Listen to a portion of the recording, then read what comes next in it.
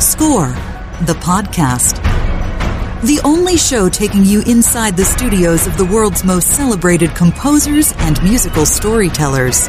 Presented by Spitfire Audio. I'm Kenny Holmes. He is... I'm Robert Kraft, and I just listened to our intro and thought, we have to change it. That's to say, inside the homes and studios of the most celebrated composers and co-hosts. And rock stars. Oh, man, and rock stars, because we got one this week. A genuine... We got three. We have three rock right. star turned composer guests. It's a double guest show, but there's three composers, so it's a triple guest show. We're loaded. This is Score the Podcast. I'm Kenny Holmes, and this is presented by Spitfire Audio, of course. And what we're talking about is our double header here. We have Danny Bensi and Sonder Urians, who are just on fire. I mean, if you're watching anything on your streaming services or TV, you've probably seen their names or at least heard their music. They do the music for Ozark, the HBO show Outsider last year, which was fantastic if you didn't see that. They have a couple of upcoming documentaries about Wolfgang Puck and Jacques Cousteau. And then the White Tiger, which was a super cool movie. That movie kicks ass. I didn't even know that movie existed. I don't know how I missed it. And I went back and watched your 90 minutes. Yeah, they're all over the place. And they came from a band. They were in a band together, and their story is incredible, and they're on fire, and we're so excited to have them. And then something crazy happened. We get this email about a month ago from an old friend of Robert Kraft, who just happens to be Serj Tankian, the frontman for System of a Down. He's an incredible artist of so many different types of art. I mean, he got into painting recently. He fell in love with the orchestra. He went solo aside from System of a Down and started doing his own solo records with using the orchestra. Now he's film composing and has been, but he's really he's jumping on the scene now. He's working on a couple of projects that we don't know what they are yet. They're under wraps, but he's going to blow up in film music. And we wanted to introduce you to Serj if you haven't had a chance to hear an interview with him.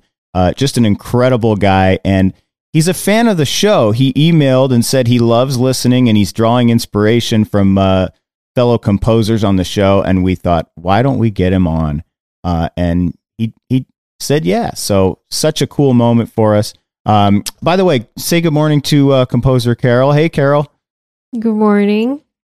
It's an exciting day. I'm pumped, you guys. I don't know about you, but I have been a fan of System of a Down since their first album.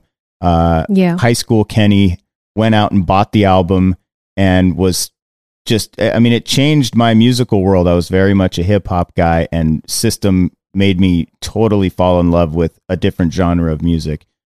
System and Rage Against the Machine did that for me, getting into the alternative and rock and all of that stuff. And I just, ever since then, was a huge fan. So to know that Serj is a fan of our show after all these years is just such a cool moment for us. I may be making your year, Kenny. You just made me realize maybe we get Tom Morello to come on. Don't play with my emotions. This has been a roller coaster. I'll reach out and see if Tom wants to, hey, man, Kenny's like, dude, sorry to bother you, but Kenny really is he scoring? He scores some stuff. Well, he certainly played on a lot of, I don't know if he's written a score yet, but he certainly played on a number of film soundtracks. I know that he does a lot of that, so we'll see. Well, we're going to get to those interviews in just a bit, but of course, as always, we want to take a moment to thank our sponsor, Spitfire Audio, maker of orchestral sample libraries for film composers. Whether you're just starting out or a seasoned professional, Spitfire has so many sounds you will love. They actually release a free Labs sound, and they have a whole series. Every month, they release a new library. You can get an entire orchestra for free in the form of their BBC Symphony Orchestra Discover Edition. Yeah, if you haven't done that yet, go do that. Get the Lab series. And then they have so many different packages. In fact, today at the end of the show, As always, we're going to play you a demo cue of one of the packages. This week's package is the Oliver Arnold's Stratus package. Now, this package is a groundbreaking innovation made in collaboration with the BAFTA-winning artist Oliver Arnold's, made up of stunningly intricate piano performances and synthesizers triggered by what you play. Man, that is some high-tech stuff. No longer do you have to sit actually, with a guitar on your knee at the end of your bed and think about what to play.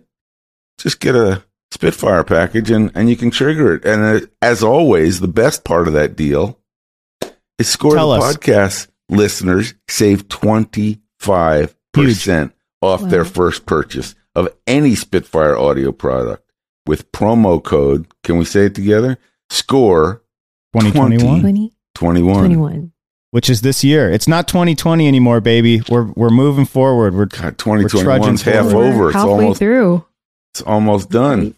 Yeah, so listen for that demo cue at the end of the show today. And again, use that promo code SCORE2021 to save 25% off your first purchase from Spitfire Audio. So I think because we're so jam-packed here, let's just get right to it. Enjoy this interview with Serj Tankian. Serj, I'm Kenny. Thank you for coming on the show. Hey, Kenny. Man. This is really exciting. Thanks, man. I've been enjoying your show. Hi, Carol. Hi.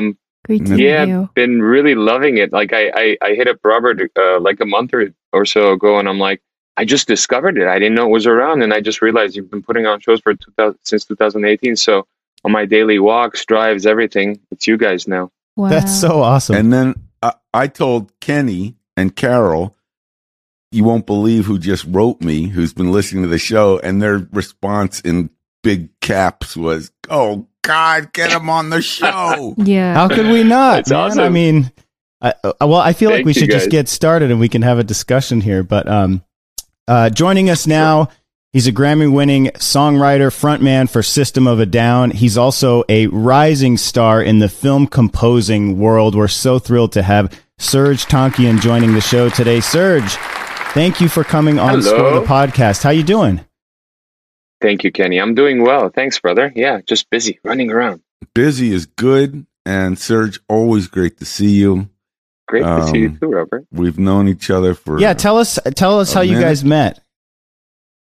I think, Serj, would you tell us? Because I'm not sure I remember correctly, because I don't know if it's when I was in the audience watching you thinking, oh, I got to meet this guy, or where did we meet? We met, I mean, I could be wrong. We may have met before then, but for sure we met in your office at Fox with all your music department people who I knew. In 2000, I want to say it was 2008, I had just put out Elected Dead Symphony, and Elected Dead the record, and just started working with Warner at the time, and walked into your office because obviously I've been interested in composing for film for a long time and have been doing it now for a little bit. So I walk in and you're like, hey, so welcoming, and we sit down, we have a great chat. And I remember playing you a few tracks. Of course, I didn't really have the kind of cinematic suite that I kind of have developed over the number of years. At the time, they were mostly just really interesting kind of, sound cues of varying degrees. And I remember you picked one. It was a really strange dog, it was a really interesting one. And you're like, you literally listen to it and you go, oh, I love that. That's the future of film music. And I was like, oh man, the future of film music's pretty fucked up then. I wonder if I was right or way off. It was or a combination. But oddly, in 2008, you playing me tracks that, weren't necessarily sound like film music or were kind of odd, kind of did become the future of film music. Everybody started to, I mean, I would see it because I was sitting in that chair where there were so many film scores coming past me. I saw them changing from being about the movie exactly to being kind of vibey. And I think what I got from your music was, this is a vibe, and for the right film. And then I heard it. I mean, I watched I Am Not Alone and thought, yeah, Serj is first has grown enormously in just how to score a film. But man, that's beautiful music, beautiful scoring on that film. Thank you, brother. I appreciate that. That means a lot coming from you. It was orchestra and electronics? It was in the box orchestra and electronics. But yeah, there were, I think we did a few, from what I remember, a few soloists on top, but, documentary, kind of budget documentary score, obviously. It was interesting because it was that film, about the 2018 Velvet Peaceful Revolution in Armenia was something that I also helped bring together. So I not only composed it, but I helped produce it, executive produced it, and helped, fund it and put together. And so it was a really joy, kind of labor of love, and inspired by, the events. And what's interesting, and I think you'll appreciate this, Robert, is that, I always thought I'm really bad at writing happy music, because to me, writing dark and broody music is quite easy. It comes naturally. And for some reason, that became kind of like, I was so inspired by what had happened and the transformation, the progressive democratic transformation, and seeing what was happening and the energy of the youth there. And it made me write happier type of kind of moving kind of music, which triumphant in some ways. Triumphant in some ways. Yeah. So that was interesting. Yeah. Well, it was great. Go ahead. I saw that you were involved in the filmmaking and also a movie star. You're on screen. So the whole future there. But great project. I was inspired. Thanks, Robbie. I'm sure we have plenty of listeners who know System of a Down. And one of the things we like to do on the show is kind of go through your musical evolution as Serj, not just System of a Down. But when I first heard the song Sugar on your self-titled album, the first album, I think it came out in 98.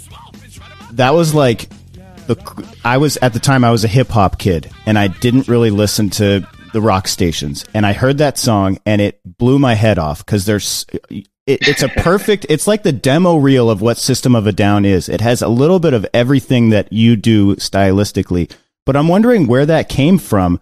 Were you musical growing up? Because I heard an interview that said that you had no aspirations of becoming a rock star. So what was your upbringing and what inspired your sound of System of a Down, first off?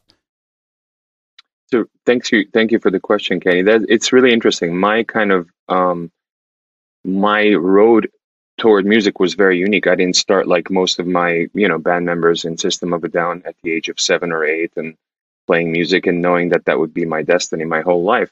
I really didn't have I didn't gravitate toward music as a young kid. And my parents even bought me a guitar, said, do you want piano lessons? And I'm like, no, I'm too busy with my studies, that kind of thing. And it's in university. I went to Cal State Northridge, studying marketing. That's when I picked up a small Casio keyboard and started playing around as a meditative gesture, as a way of kind of just escaping it all.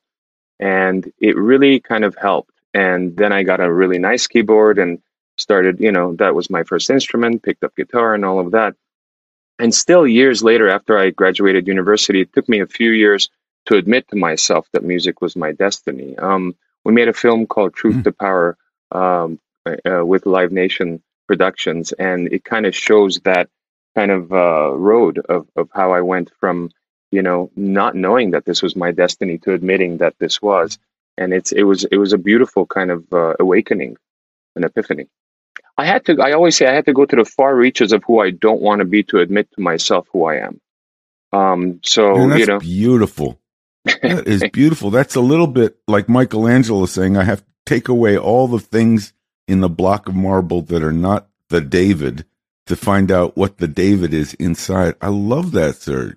That's so beautiful, self-aware. Thank you. Which great musicians are. Yeah. So I want to know. Yeah. Go ahead. Yeah. Go. So I had this epiphany, and I'm like, shit. Music is my life. This is what I need to do. And from that day forward, I dove in, deeply, and that was before, obviously, System of a Down, and how that sound developed with System is very interesting because we have 4 unique characters in the band, all pulling and pushing this unique kind of experience apart in different directions, and it's those amalgamation or diversity of those directions that make the interesting sound of the band. And were you a singer as a kid? My dad sung. He's got a beautiful voice, and so I'd sing with him and stuff. But I wasn't, I guess I did sing. I did. They would write me up, and I would sing in the church. So I would sing, as a choir, as a small boys choir. I had a great voice, but I got tired of doing that. And then one day I remember telling the priest, I don't want to do this anymore. And he was really upset. And he said, in our age, we would be embarrassed to tell the priest that we don't want. I'm like, well, that was your age, wasn't it? So I was also rebellious, but I never, it's interesting that I really didn't take music seriously. And I was, I graduated university. I went to work with my uncle in the jewelry business for years. I had I knew how to do that. And I've been in the shoe business. I started my own software company. At one point I was like, maybe I should be a lawyer. So I signed up for law school. Well, not law school, but the LSAT exams. And I was driving down from downtown LA to Long Beach to take these Kaplan classes to learn how to take the LSAT. And that was it. That was the trigger, going way too far into what I shouldn't be. And you see all these people, young people, excited to become lawyers. And I fucking hated lawyers at the time because my parents were going through a horrific lawsuit and I was dealing with all of that. I was dealing with lawyers. And that became the epiphany that I was like, okay, I'm doing this. I got to do music. This is the only way I could save my life. Did you do a U-turn on like the 5 freeway? I mean, or an emotional U-turn kind of? No, but I skid. It was a rainy night. It was very dramatic. It was a rainy night. It was like late at night after these Kaplan classes in Long Beach. Driving home, I was on Laurel Canyon going up the hill, and I had a Jeep Wrangler at the time, and I skid. I literally stopped. I banged my fucking steering wheel, and I'm like, I'm gonna fucking do music. I'm gonna fucking I just literally screamed. And that was it. And that changed my life. Some people don't have as dramatic of a realization, but that's the real deal right there. Yeah. Or as dramatic of a result. Yeah. Because a lot of people may be in Laurel Canyon at this very moment banging the steering wheel and saying, I'm going to fucking do music. But not all of them then go out and create a worldwide sensation. So you were destined to have that moment. And then thank God you did, because so many people have responded to and been influenced by you. Yeah, so thank you, Robert. Yeah. That was a great revelation. Indeed. I think I was always interested in your progression as a musician and also moving into film music. I always thought that was such a natural step for you, or a natural inclusion in your efforts. The opportunity to work with an orchestra came in. I was on tour with my backup band doing my first solo album, Elect the Dead. And I remember I was in Seattle and I got an email from a friend in New Zealand, Bo Ranga, who's an artist herself. And she said, I've got an interesting proposition for you. The head of marketing for the Auckland Philharmonia Orchestra wants to do something with you. A project, a show, something, And I remember just going, okay, I'll deal with this later, running to a show, sound check. And I remember the tour ended a few weeks after. I was sitting on the couch on a beautiful sunny day in LA, and I looked at the email and this excitement poured over me. And I'm like, I got to do this. I don't know what I'm about to do, but I got to do this. So I started basically, and the way was I stripped the songs down back to piano or acoustic guitars and started writing very easy, kind of minimalistic string and some brass arrangements. They got a wonderful co-composer for me to work with, John Psathis, who's still a friend and we still collaborate. And he works a lot he's in New Zealand and he works a lot with orchestras there. And so I worked with him the first time around, and we did this show in 2009 at the Auckland Town Hall with the Auckland Philharmonia Orchestra. And we made a CD DVD that we released on Warner at the time.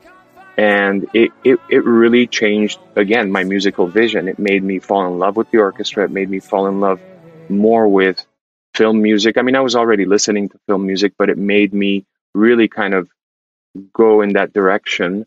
And then I started using more orchestral scores on my own solo records. And, I was already, come to think of it, I was doing string arrangements and some orchestral arrangements for System of a Down records, although they're so buried underneath the guitars that you don't hear them. But we actually brought in live, small, amount of players for definitely Toxicity, starting with Toxicity. Yeah. We did it with Steal This Album is a part of that because it was the same sessions.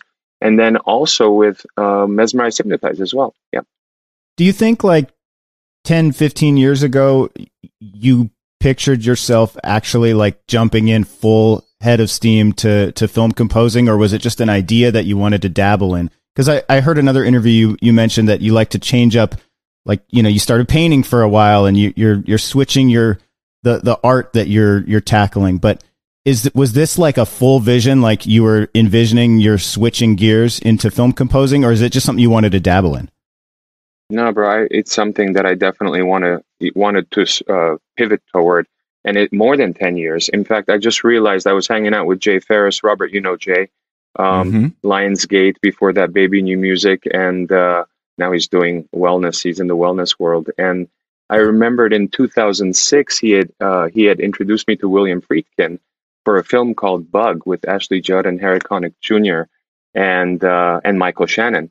And it was like this dark comedy kind of thing.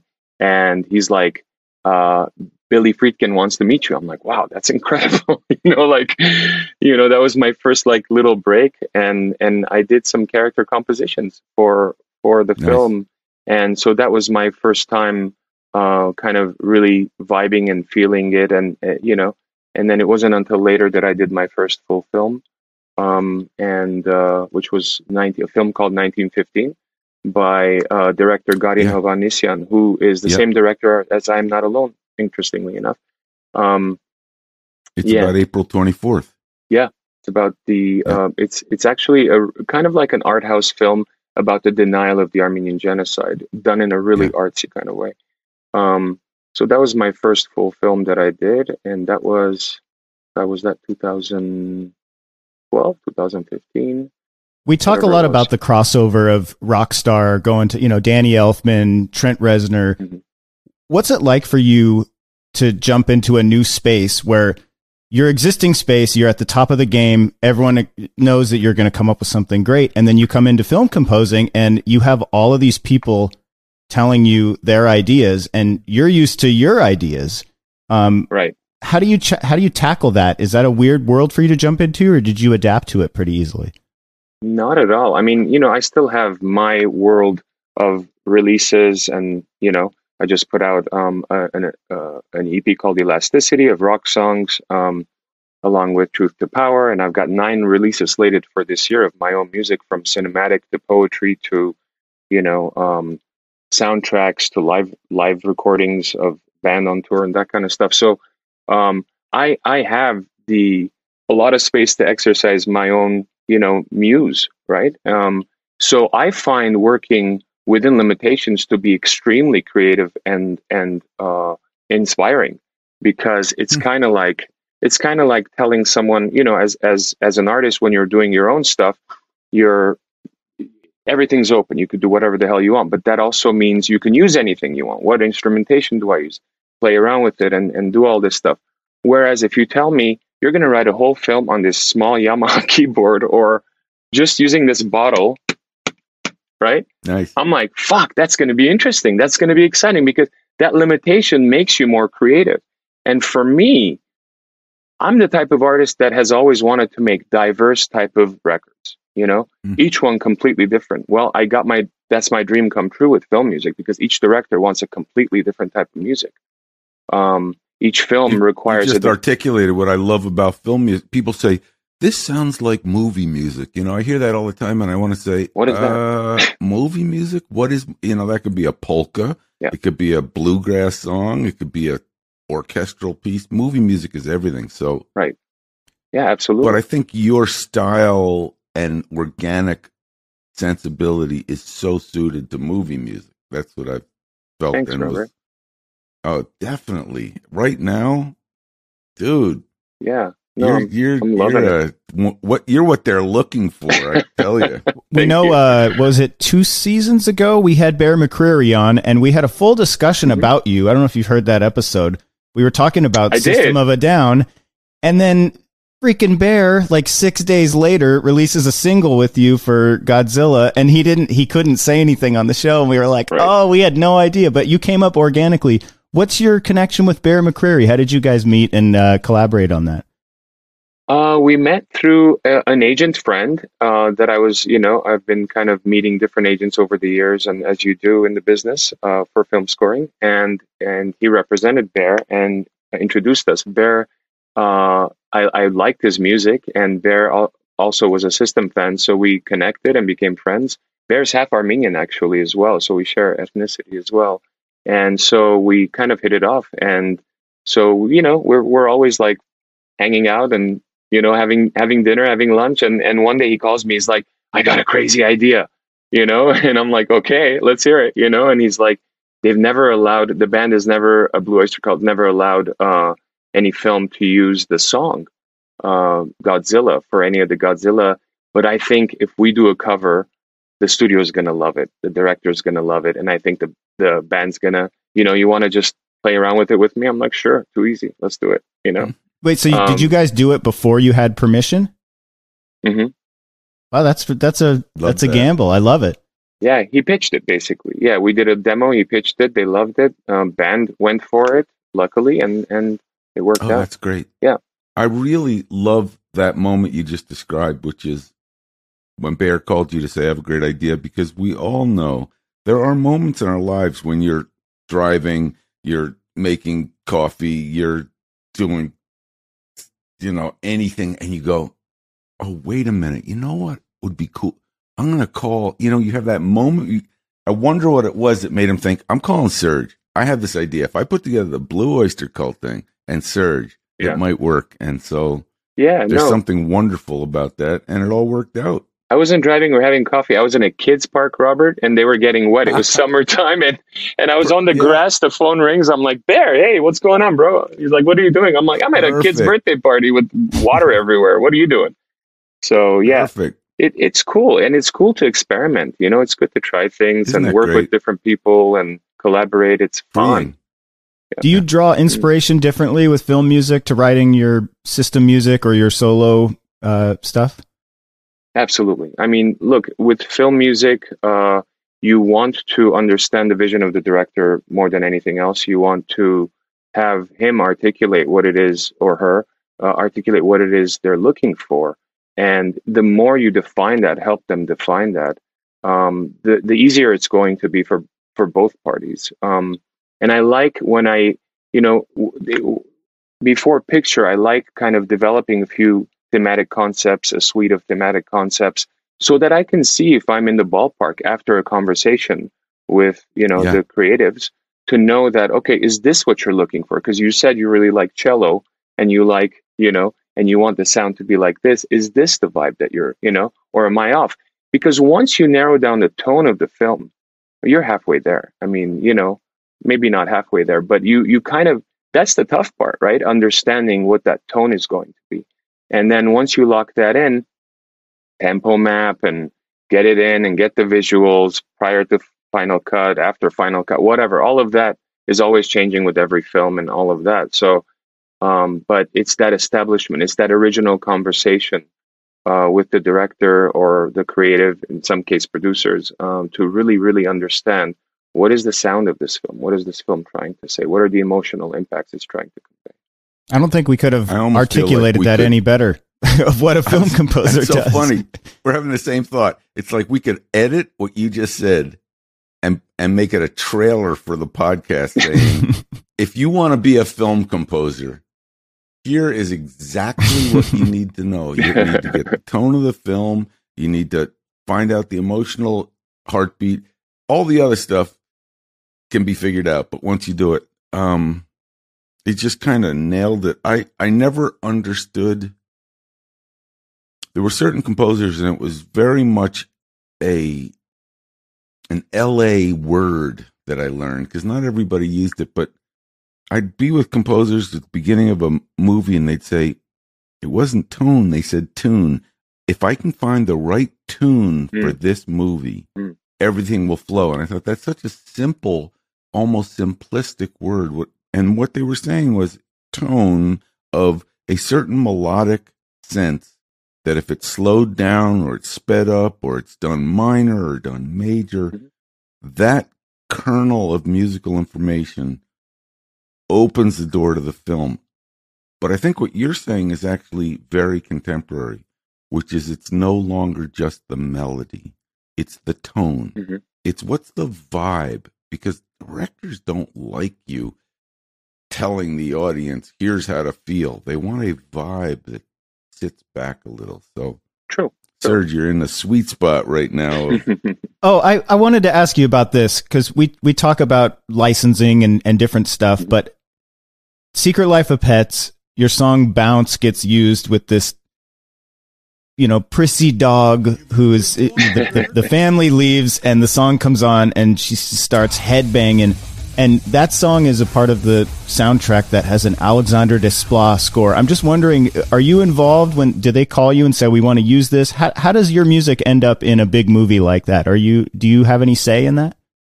Of course. But yeah, I mean, it's mostly through publishers and, they reach out to your representatives and they bring you the opportunity. And I as soon as we saw that, we were like, absolutely, Secret Life. They sent us the clip too, and we were all, on the floor dying, going, "This is perfect," because they found something that was so over the top for the scene that it really kind of pushed it. It was the trailer, man. It elevated the scene, So yeah, it was a trailer. That's right, as well. Yeah, it was a big push. I thought, and of course, Desplat is incredible. I love his films. I mean, the first score of his that I heard was "Girl with the Pearl Earring," and I fell in love with that score. Oh yeah.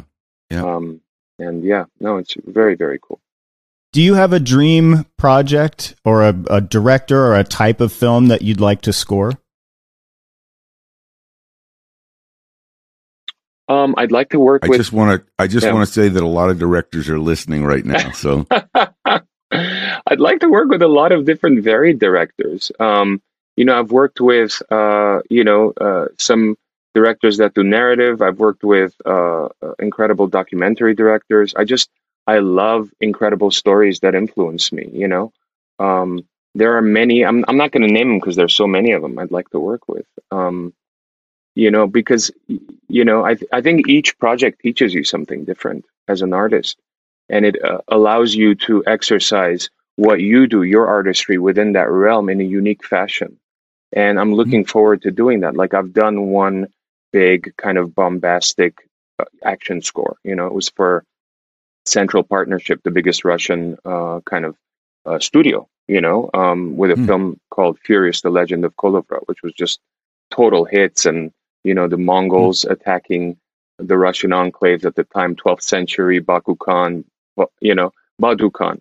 And it was awesome. It was awesome getting into the kind of ethnic flavoring of both the Mongolian and Russian side, coupling it up with a modern orchestral score, hiring a live orchestra, having rock instruments integrated in a way that's done interestingly and not just kind of buried, but like alive. It was fun. It was really fun doing that. I love, but I also love doing very simplistic, minimalistic music for documentaries where that you're going to kind of be in the background and, and you just want to kind of give the right mood, attention, flavor, elevate as much as you can, as much as they want you to. Working with Joe Berlinger on a number of films. He's made a bunch of films from Metallica, Some Kind of Monster, to the Paradise Lost series, and working with him on a new documentary series now for a large streaming company that I can't name confidentially, and cool. And some other 6 days from now. I know. I was going to say the collaboration with Bear and Serge Part 2, featuring Bear. right. Featuring Bear. Oh, that's great. That's fantastic. It's cool. Of course, I have to ask. It's been 16 years. Is there ever any thought to another System album? I know you guys have done a couple singles for different things, but Yeah, we put out 2 songs last year, "Protect the Land" and "Genocidal Humanoids." We were all kind of stunned by the attacks on September 27 of the combined forces of Azerbaijan and Turkey on the Armenian enclave of Nagorno-Karabakh, Artsakh. And so there was a lot of disinformation, a lot of humanitarian catastrophe, a lot of deaths. And so the band basically banded together after 15, 16 years of not making music. And we put out those 2 songs because it was something that was not about us. It was about, justice. It was about telling the truth. It was about raising funds. We raised over $700,000 for humanitarian aid in Armenia. Amazing. Donated ourselves separately as well, obviously. But, it was a huge thing for us. And I'm really proud of that moment that we were able to kind of stand up together when it was necessary. As for the future of the band, look, we over the years, we just haven't been seeing eye to eye creatively and philosophically as far as what the future of that band is. I think once we do, and there is a chance that might happen, then we will galvanize and make more music. One thing I do have to say is that kind of, I think, holds us back is my reluctance to tour. Over the years, both based on physical health issues like back problems and stuff like that, along with, honestly, having a family, wanting to be around more, and my love for composing for the picture. The combination of all those three have made me a bad band member, I guess. So, well, the good thing about film music, it all out there. The good thing about film music is the film goes on tour and you stay at home. So you can put your movie out and then let everyone go see it without you having to leave the family. Exactly. And I think you've just officially crossed the Rubicon into being a complete film composer, because film composers, so many of them say exactly the same, which is, wait a minute, I could play 260 dates a night and be exhausted and miss my family and live out of a suitcase. Or let me get this straight. I could sit in my home studio and do 3 films a year. It's a big moment for a number of people that play in bands. Funny enough, Robert, it's like people, coming from my touring, rock world into composing for film, a lot of the composers I've met, and I have a lot of friends that are composers. Ramin Djawadi's a good friend of mine, and he did the whole Game of Thrones, tour. And I met a lot of people that you've already interviewed on your show over the years, and they all want to do what I've done, and I want to do what they're doing. So that's the funny stuff. I'm like, and they're like, wow, you toured with, because I've done besides System, besides my backup band, I've done 24 or 25 live orchestral shows around the world with different orchestras around the world, which has been incredible. And they're like, that's what I want to do. And I'm like, well, I want to sit here on this chair, and you can go, and I'll just sit here. It's like, so there's so human. It is the other side of the fence. We want exactly what's on the other side of the hill. Yeah. And when we get on the other side of the hill, we look back longingly to say, shoot, that was kind of cool. Yeah. The nice thing about what you're doing, the kind of thing that is in all of us envy, is you're getting a life where you're getting to do all of it. Exactly. You've had the experience of touring. You've had the experience of making hit records. You've done it.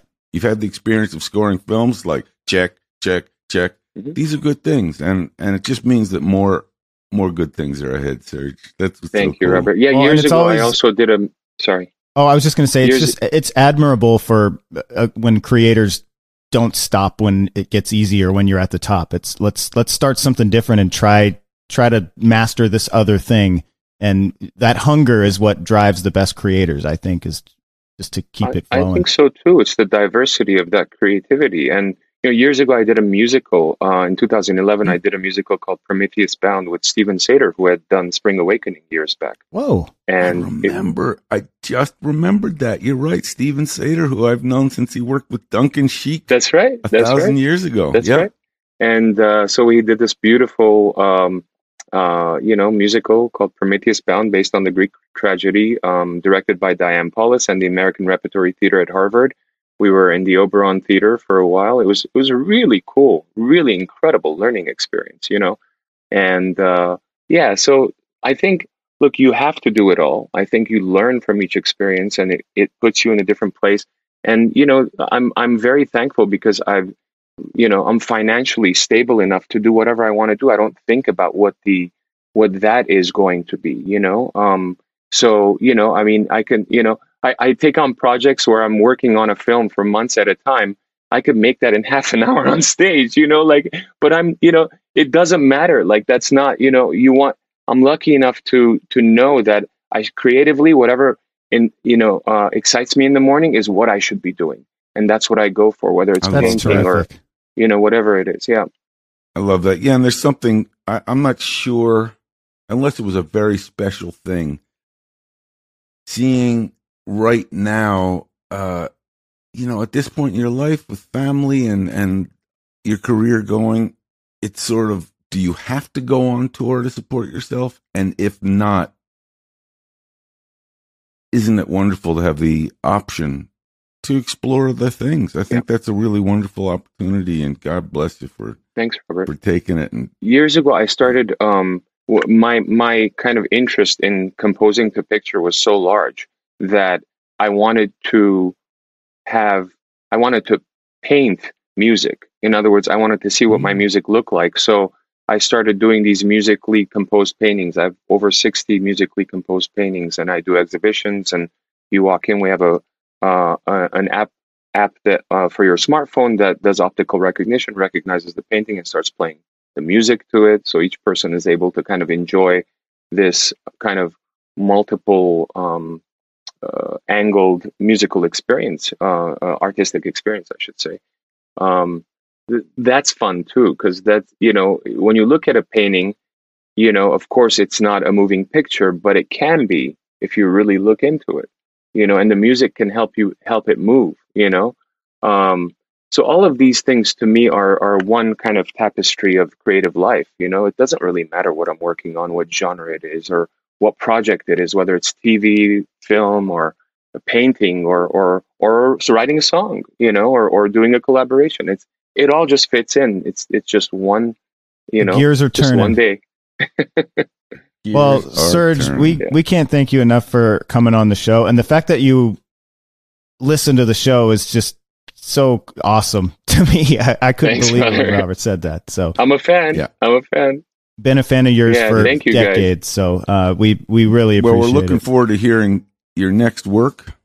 Thank you, brother. Whether it's a painting or a musical or a movie or I will invite you guys. I will invite you guys. Oh, we'd love it. Serge, really a treat to reconnect. I recommend to the audience to go, not only, of course, listen to these records, but I thought I Am Not Alone was so important to see and should be shown in America today, 24 hours a day, because there's a lot there about what a velvet, nonviolent group of people can achieve. That's all I'll say. I recommend the movie. Mm-hmm. Thank you. It's coming out in September, which is great. Great. So I thought it was just so good. And music was so good. Serge, peace. Thanks, brother. Great seeing you, man. And same. Really great. Kenny and Carol. Is that your leaf blower going on in the background there? I'm trying, as you can hear, I'm trying to move it along because we do live in LA. Robert's writing a new score, and this is just some of the creative outside of the box thinking we're doing here. I wish I could tell you, but the neighbor, I think, what day is it? Tuesday? Yeah. It's leaf day right next door, and you can hear it. So let's leave it alone. Oh, that's it. We're ending it now. Serge Tankian, thank you so much for coming on the show, man. Much love. Thank you, guys. That was pretty sweet, guys. Surgical strike, baby. Surgical strike. And as you guys know, Elva, my wife, that's her favorite band. She lost her mind knowing that he was on the screen in our house. So that just what a cool time. And I will say too, I didn't even know about this, the Elect the Dead Symphony album. So Serge went solo. He has this album, Elect the Dead, but that project he was talking about that he did in New Zealand, in Auckland, go listen to that.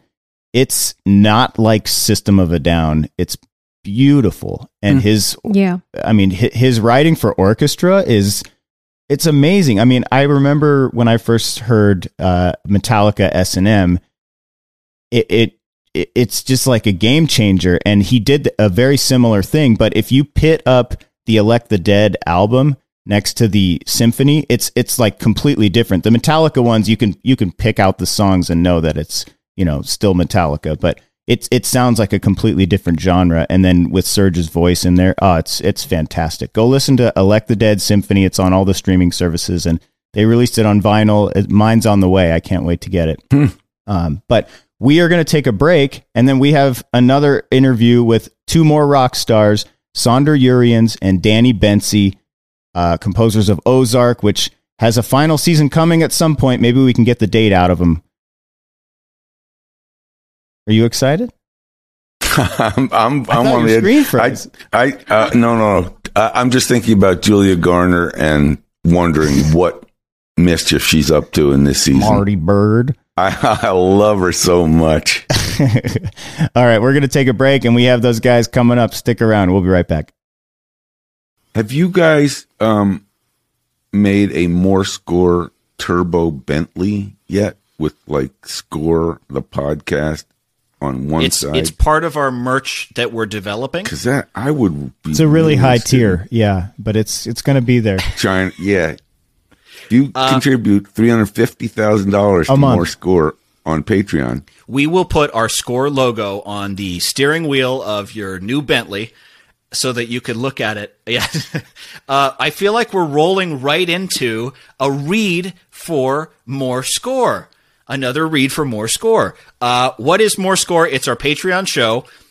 You can basically go see all of these other interviews that we're starting to collect and do, these chats with different composers and people from other fields. I'm really excited. I think we have some interesting stuff in the works that will be out by the time anyone is hearing this. So that's exciting.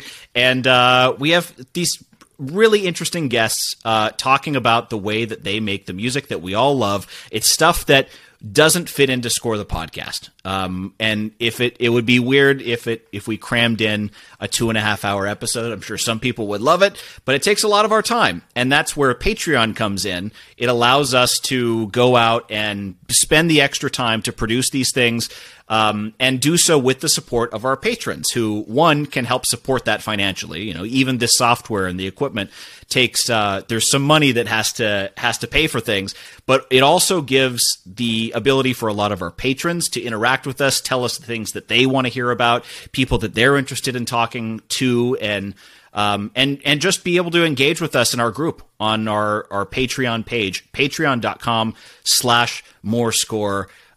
Kenny, what's your favorite stuff that we've done on Patreon so far? You guys are going to dig the Cobra Kai conversation. And if you're like me and you've seen every episode, first off, I think it was the most passion I've ever heard a composer talk about a show they've worked on. These guys love everything about the show, and they're perfect composers for the show. So that conversation was really fun. Fernando Arroyo Lascarain, his discussion about playing in the orchestra on the stage, on the sound stages.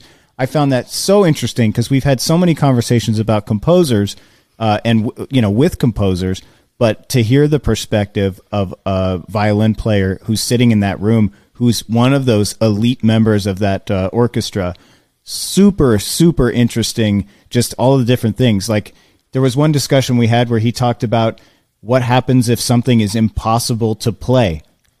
And I've always wondered that. What if the composer writes something that's too fast and they're not a violinist and they don't know that that's not possible? And like that strings group has to figure something out to make it work, and fast, because time is money in those situations. So I don't know. There's hours and hours of content already available, and we have a lot more coming up. I know Robert has a couple of things on the books with some other avenues of filmmaking regarding sound that I really can't wait to hear your conversations, Robert. So I don't want to tease too much in that, but there's a lot of stuff. Yeah, well, it's part of the 360-degree view of the entire world of film music. We're not only going to the Score cinematic universe, right, with the people that write the music, but there's a whole support structure that's really interesting to share and to introduce our fabulous audience to how those scores make it all the way from the pencil to the screen. I think I just wrote the title of my autobiography, Robert Kraft, From the Pencil to the Screen. It's important to note about... You better get to work, Robert. You got to get writing. I was just going to say, it's important to know about More Score, too, that this is going to be something that's year-round. So when our season of Score the Podcast ends, we see everybody's comments. When are you guys coming back? When is the next season? Well, that's never going to happen again if you're a part of More Score. We're going to have episodes for you all throughout the year. And we're also taking suggestions. You can message the inbox, and if you have someone you think we should talk to, or a type of different craft of filmmaking that you want to get a little insight on, we can do it. So it's very that interactive. Might be another good title. It's a lot of fun. The Craft of Filmmaking. Yeah, and this is a way for us to make a year-round season. There's no commercials. It's not a sponsored show. So the way we're able to do it and the time we spend on it is from your support as a patron of the show. So that's kind of the backstory of it. And we hope you join and give us your ideas as well, because it's a lot of fun. And again, year-round, can't beat it. There you have it. More Score. It's patreon.com/morescore, or download the Patreon app. Super easy on your phone. You just create an account there and search for More Score, and we will see you guys there. This episode is brought to you by Visit Williamsburg. In Williamsburg, Virginia, there's never too much of a good thing. Whether you're a foodie, a golfer, a history buff, a shopaholic, an outdoor enthusiast, or a thrill seeker, you'll find what you came for here, and more. So ask yourself, what is it you want? Discover Williamsburg and plan your trip at visitwilliamsburg.com. Oh, hey, it's Benjamin Valfish. You're listening to Score the Podcast. Back to the show. Welcome back to Score the Podcast, presented by Spitfire Audio. I'm very excited about our guests today, and we don't have very many tandem guests on our show. It's a rarity for a lot of these composer duos nowadays, but these guys are absolutely crushing it. Sonder Jurians and Danny Benson, thank you guys so much for coming on the show today. Am I saying your name right? The J is actually pronounced like a Y, Jurians, but I always let people go with the Jurians because it's so complicated. But we might as well just go for him since we're there. I want to know what it's like to be an overnight sensation after 20 years in the trenches, because I mean, I feel like there was a period in this last year, of course, all of us sat home on our couches and watched everything, where there was a moment I was thinking, wait a minute, that's the same pair of guys that just scored the thing I saw last night, and that's the same pair of guys that score. And I thought, what? They've just blown up. Here I've been doing this for a minute, and you just showed up, whether it was Ozark as the key or whether it just, the wheel spins and it comes around. And then, of course, I realized that we did something together 10 years ago. And that's where I said, I was waiting for you to say, oh yeah, man, you don't remember? But what does it feel like? I love the idea in show business that it takes 20 years to be an overnight sensation. It's a Frank Zappa quote, but has it felt to you like there's some momentum that is new? That's weird because I don't really feel like that. I mean, we've been doing what we do for the past 10 years. And then before that, it was mostly performance stuff in a band. But the film stuff has just been rolling, and, Ozark started a few years ago, and I think maybe it's because so many people suddenly watched so much TV last year and found our names everywhere. But I think, the Emmy nomination, was definitely a big boost for us. And just the success of Ozark really culminated in this third season, I think. I mean, people just really flocked to it. It was so good. Huge.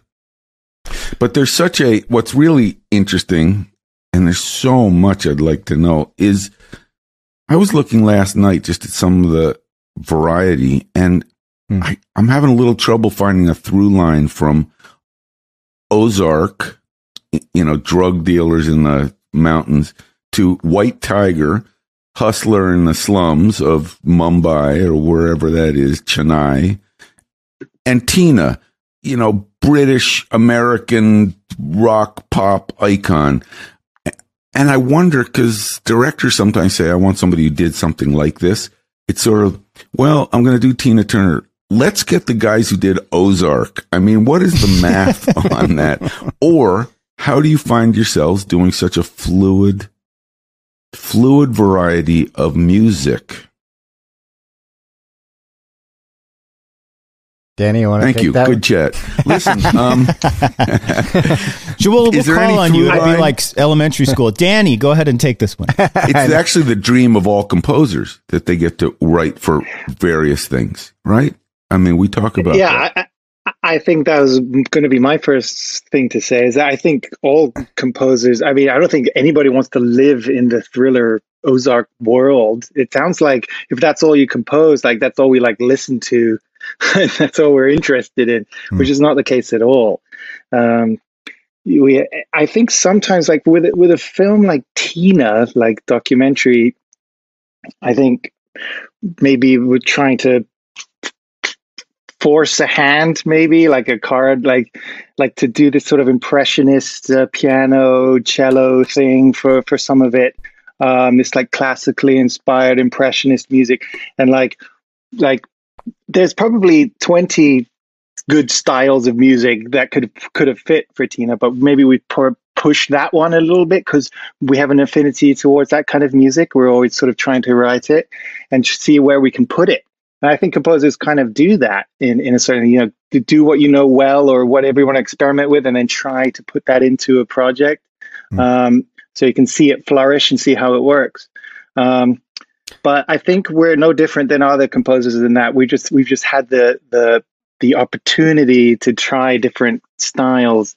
I think we just were speaking with Dave Franco, who we did The Rental with, and he's doing a new film, which is going to be completely different. And he's like, I want to see what you guys do with this genre that you wouldn't think Danny and Sondre would normally do. And we were like, thank you very much. That's exactly what we would love to hear and love to try to do. What a gift. What could be more? Yeah, it's a real gift. We got quite lucky very early in our like film composing careers in that we did, Martha, Marcy, May, Marlene and Enemy and stuff very early, but not just that, we did The Amish, which was a PBS documentary, and a bunch of other documentaries kind of right at the same time that were all, so we had this kind of thriller, weird, avant-garde aspect to our music, but then we really were able to kind of, explore our more kind of emotive, I don't want to say straightforward, but like a little bit more traditional side of film scoring. So we kind of started with that branch. That documentary stuff was maybe not as heard by people, but we had it under our belt. We had it in our library, so we were able to kind of use it throughout, these past 10 years. It's unique to have that. It's usually so much the opposite. You're hired because you do action movies, and then after we were talking about it last night. Just the composers that do action movies, and all they want is a little kind of Searchlight intimate drama, and you think, well, you're having this huge career. But I think it's so interesting. I also think geographically, I was thinking about how Ozark could have been Deliverance, and White Tiger could have been A.R. Rahman.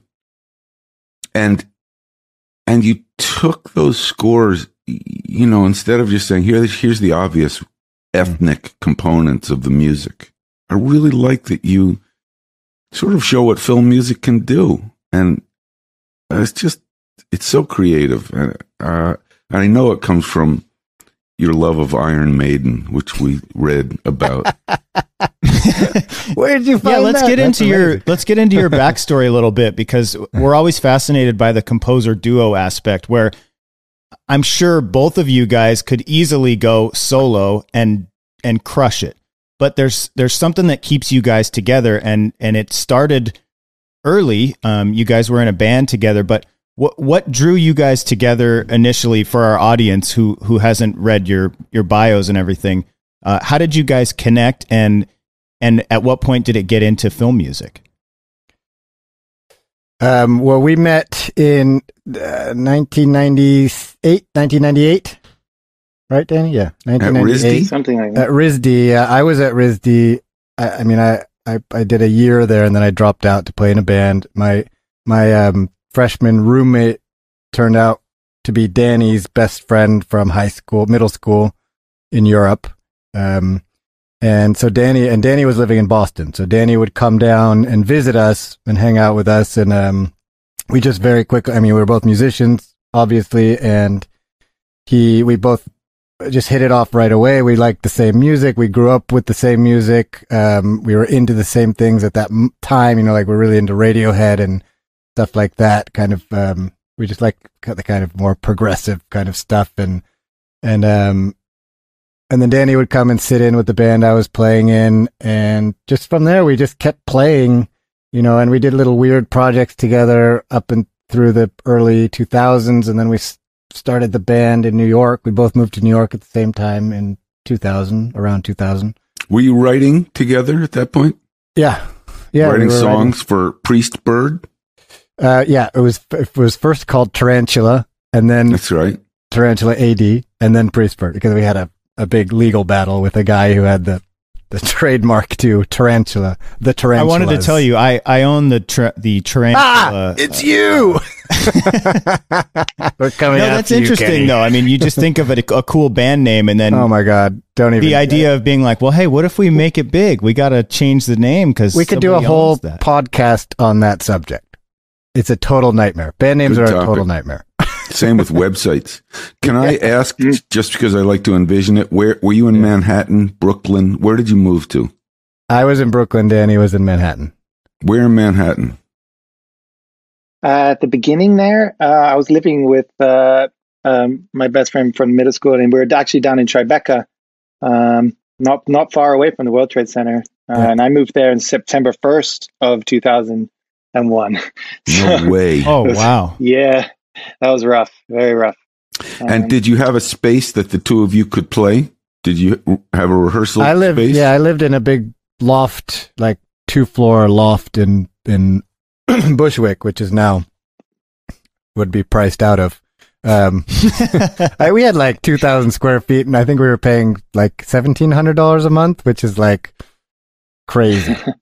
So at this time, were you guys was film music on your radar? You are chasing a rock star dream. You guys had a band. The album, by the way, I listened to some Priest Bird.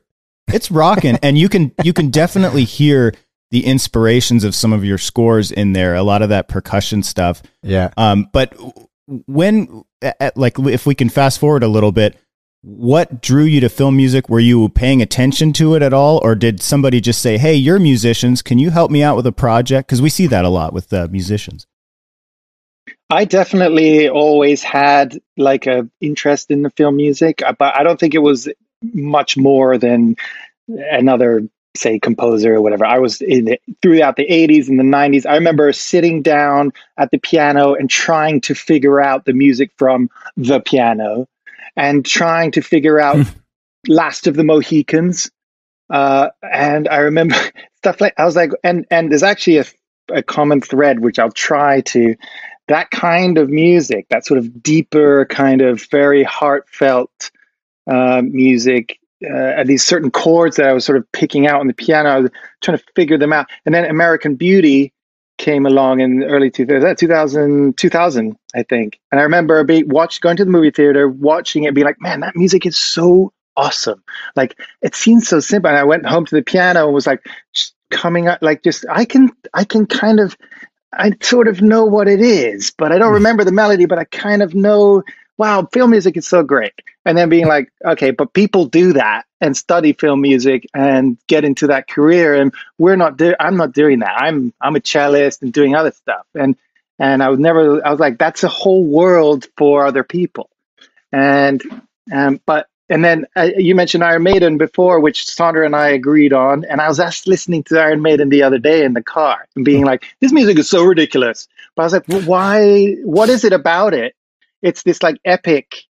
It's beyond us. There's stories of like Alexander the Great and things like that, and poems like the Rime of the Ancient Mariner.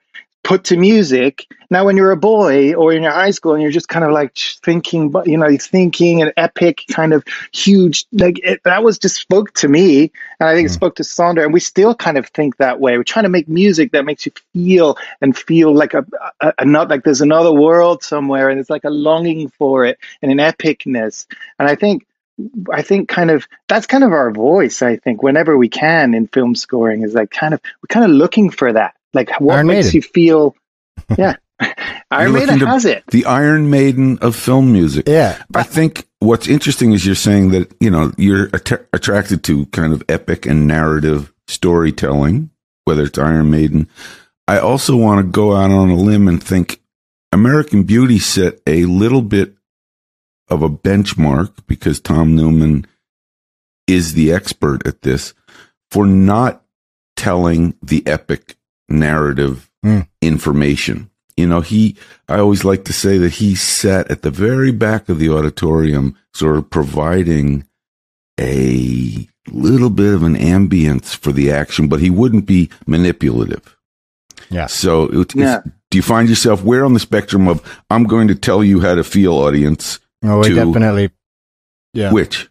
No, we definitely would err in the more minimal side of that. I mean, all of our films have ridden that. But I think it's, you know, what Danny's saying is that it's the story aspect of it that interests us. But then our actual approach when we go into to make music for a film is one of restraint. Because, I mean, it's just more interesting to us to let the film speak as much as it should be speaking and not have the music be kind of taking over that voice. But yeah, I would say we always err towards restraint. But sometimes would you say restraint in terms of musical approach, or restraint in terms of spotting, or both? Both. Yeah, and especially orchestration. Like, it's so cool. So, I mean, you know, less is more. Somebody said in the Bauhaus 100 years ago. We sometimes tell directors that we like to unscore films as well as score them. Unbreak My Heart.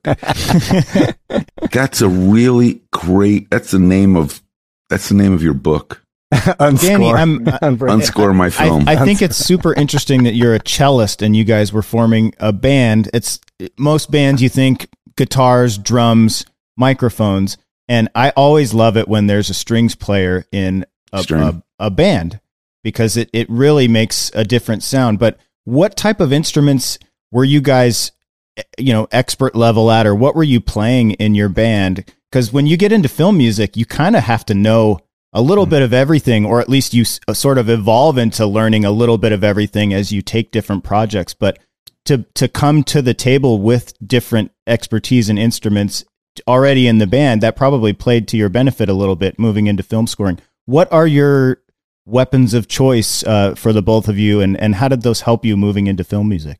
For me, it's the strings. The cello is capable of making a huge myriad of sounds. I can play high or low, or with the bow or without the bow, of course, but like within the bow itself, you can do all kinds of things with just the horsehairs, like just a couple of them, or with all of the distortion, quiet, no vibrato, sinister sounds, icy cold sounds, all kinds of things. And so cello was definitely, and to this day, it sits right next to me, and I'm ready to grab it at all times to create whatever sound. That's my go-to. But and then the piano. Oh, sorry. Yeah. Oh, no, go. I mean, I was going to say what we really, the band excelled at, and, you know, we would create these soundscapes, and Danny would be playing cello and also violin, and we both had, I'm a guitarist originally, but I had a guitar with a double neck. It was a bass and a guitar, and there were three of us, and we played like three instruments each. But we both had loop pedals, like these, you know, they did kind of just come out at that point, and they were short, you know, like actually Danny's was longer. It had like that boomerang thing you could I think you could layer up to a minute and a half or something. But we would create these, but the quality would get really bad. Yeah. We would create these orchestral textures live, you know, and that was we had so much fun doing that, and we got very good at it. You know, we had a drummer who was also a very good piano player and percussion, and we all did some singing, and we would just explore these kind of like huge, bigger than what we were kind of soundscapes. And that really is what translated to our, first of all, our recording. So when we would go into the studio, we were, you know, pretty adept at using Pro Tools at that point ourselves, just for messing around with it in our home studios. And we would layer all these things, you know. Then we were like, oh, well, we don't have to do it live now. We can actually do it recorded. We can do it much more complicated and, you know, create bigger and more involved kind of symphonic parts. And so we would do that. And then that really is what translated to our film scoring. And, you know, it was that experience with the recording software and using it as a composition tool. You know, we would never write stuff down, orchestrate things on paper. It was just not our thing. We want to be visceral and right there in the moment, you know. And at first it was a lot of, you know, I'd be running the computer, the recording while Danny was behind me with his cello. Okay, Danny, now play a weird second over that harmony, and okay, now we'll erase that and move this over there and that over there. And there was a lot of editing, and we were just kind of riff. It was almost like a improvisational recording. And that's how these first kind of movies got started. We were asked by a friend of mine from RISD, actually, Alistair Banks Griffin, to score his first film, Two Gates of Sleep. And it was just us in my Brooklyn living room. You know, you can hear garbage trucks go by and stuff, and just layering strings and percussion and whatever else we had in the room forever, you know, and then we would go back through and take stuff out. But it was really that experience of recording, and then our kind of our drive to create these big orchestral textures that spilled over into film scoring. And it was an accident. It wasn't something we pursued. It was just, you know, Banks had just kind of asked, you guys want to score my film? I feel like you could do it. And we're like, okay. And we had so much fun. What did you think of it? The process? Was it intimidating to you? Were you doing it by the book? Because there's a lot of technical stuff to score a feature film, and I think everyone kind of has that like, oh my God, what is click? How do you do this? And the first time is always that you just kind of dive head first and kind of figure it out. But did you feel intimidated by that, or were you like, this is kind of what I want to be doing from now on? I found it freeing, because I had a friend that was at Berklee School of Music while I was living in Boston who was taking some film scoring classes. And I got to sit in and watch a couple of them with the blue line that goes across and the formulas for calculating BPM and click and all this stuff and chords and fitting it in. And I was like, see you later. Like, that's too complicated for me. Like, that's just, I can't do that. Those guys will do films. Those are the film scorers of the world, and I will appreciate them. Fine. But now with the software coming out at that time, Pro Tools, allowing us to move and ship, like, oh, well, I've got this piece. Maybe this piece will work for this scene, or for this film. There's this old melody I came up with around the time of American Beauty. Let's see if this melody will squeeze into this scene. Oh my God, it works really nice. It didn't line up on that edit. Fine. But this part did. And we started recognizing, oh, wait a minute, that chord works with that. Oh, wow. I never even knew that. And so we started to learn and be like, well, let's just move that note a little bit. Does it still sound classical and beautiful? Yes. Great. We moved it. Now the scene is done. And like, we just made a piece of film music, send it to the director. Director loves it. And we come back, we're like, well, we kind of cheated, but we used Pro Tools and we're using the things available to us. And it's, as long as you know what's still musically acceptable and elegant and beautiful and textural, I feel like sometimes that gets a little lost in film scoring. Like, it's just like, fit it in and we didn't use a click for, at least like 2 or 3 years into our career. And then there was some, we started working with orchestras and we were like, oh, fuck, what do we do? This is a total nightmare. To give you a good example of kind of the way we started scoring films and kind of how we still work sometimes now. But like Enemy, for instance, was a super fun project. But we went into it. We had a budget for orchestra. We had never worked with an orchestra before. I mean, we hadn't even considered that we might work with an orchestra in our whole lives before. And we were like, oh, okay, we're going to do an orchestra.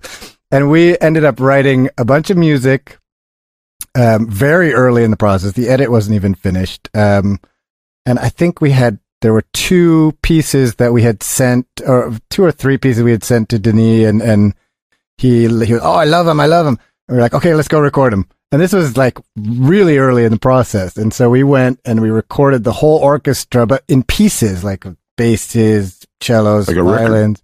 Yeah, but yeah, like all different. So we had all these stems of all the different sections. And luckily we had written all the pieces in the same key, the key of D, D minor. But then we came back to the studio and we're like, okay, well, now we have to score the film. We've already recorded the orchestra. So we did it all backwards. But it was really fun because then we took it in and kind of used it as this modular orchestra, and then recorded Danny strings on top and other percussion stuff and brought people in later. But it was that kind of like non-traditional process that we still try to incorporate today. You know, sometimes now we're a little smarter with some things, and we'll do, if we have an orchestra, we'll usually do it towards the end. But if we can, we'll do it early so that we can keep playing with it afterwards because we like that, you know, and having that freedom and that sense of improvisation. Another thing we'd always do is every time we do an orchestra, we'd leave an extra like hour for improvisation sessions and do like Danny would like, just pointing at people for different notes and getting these amazing sounds and stuff just to put in our library. That's brilliant. I haven't really heard of that. We shouldn't tell anybody about that. You're anticipating, let's not tell people. You're anticipating the way that films almost evolved into being scored. I mean, it's, in some ways, your experience, as strange as it might have felt, what are we doing? It's so contemporary, which is vibey and some improvisation and not cuey. Right. And I dig that. I mean, and it's hard not to also acknowledge how creative it is. It just sounds so wonderfully creative to approach scores that way. Yeah. While we're still on the subject of the orchestra, I do want to ask you though, just as coming from the band world of things and hearing an orchestra play your music for the first time, what was that like for you? Because you're used to playing your own music, but you're writing something down and then watching it come alive like that. Was that? Do you remember that first time you heard that? Oh yeah, magic. Where? That was the Enemy in Brooklyn. Right? Yeah, that was the first time. It was like the Enemy had this sort of sinister, very Russian melody going on. And I remember the first time I had recorded it just with our violin, maybe like 4 or 5 violins on top of each other. There's a certain phase, there's a phasing sound that isn't very good. When I first heard like the 12 first violinists play in perfect tune, like I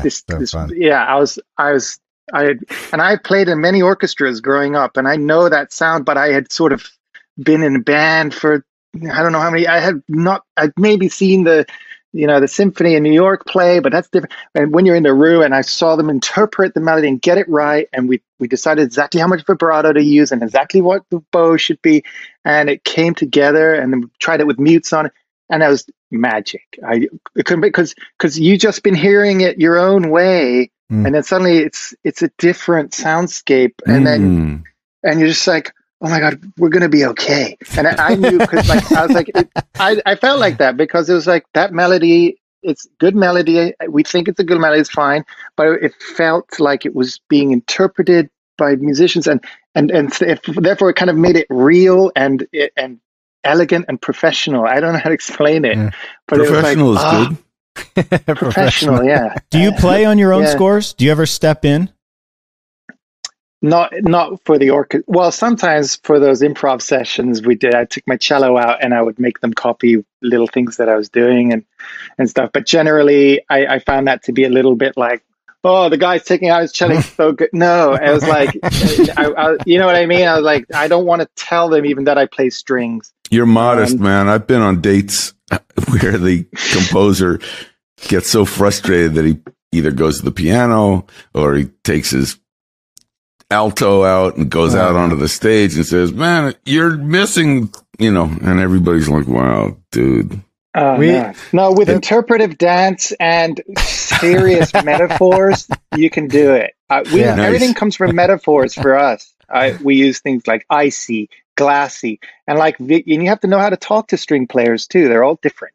The violins are different than the violas, and the violas are different than the cellos, and the cellos are different than double bass.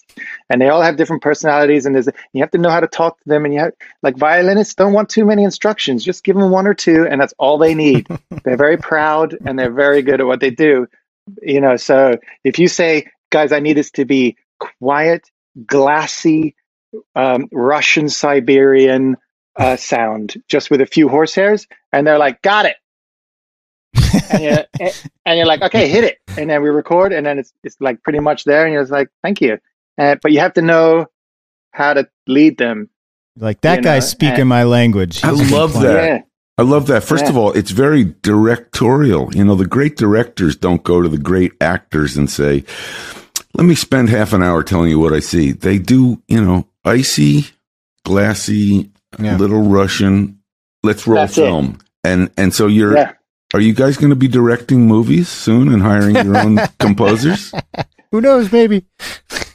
And you never know with all of that. We talk about this all the time.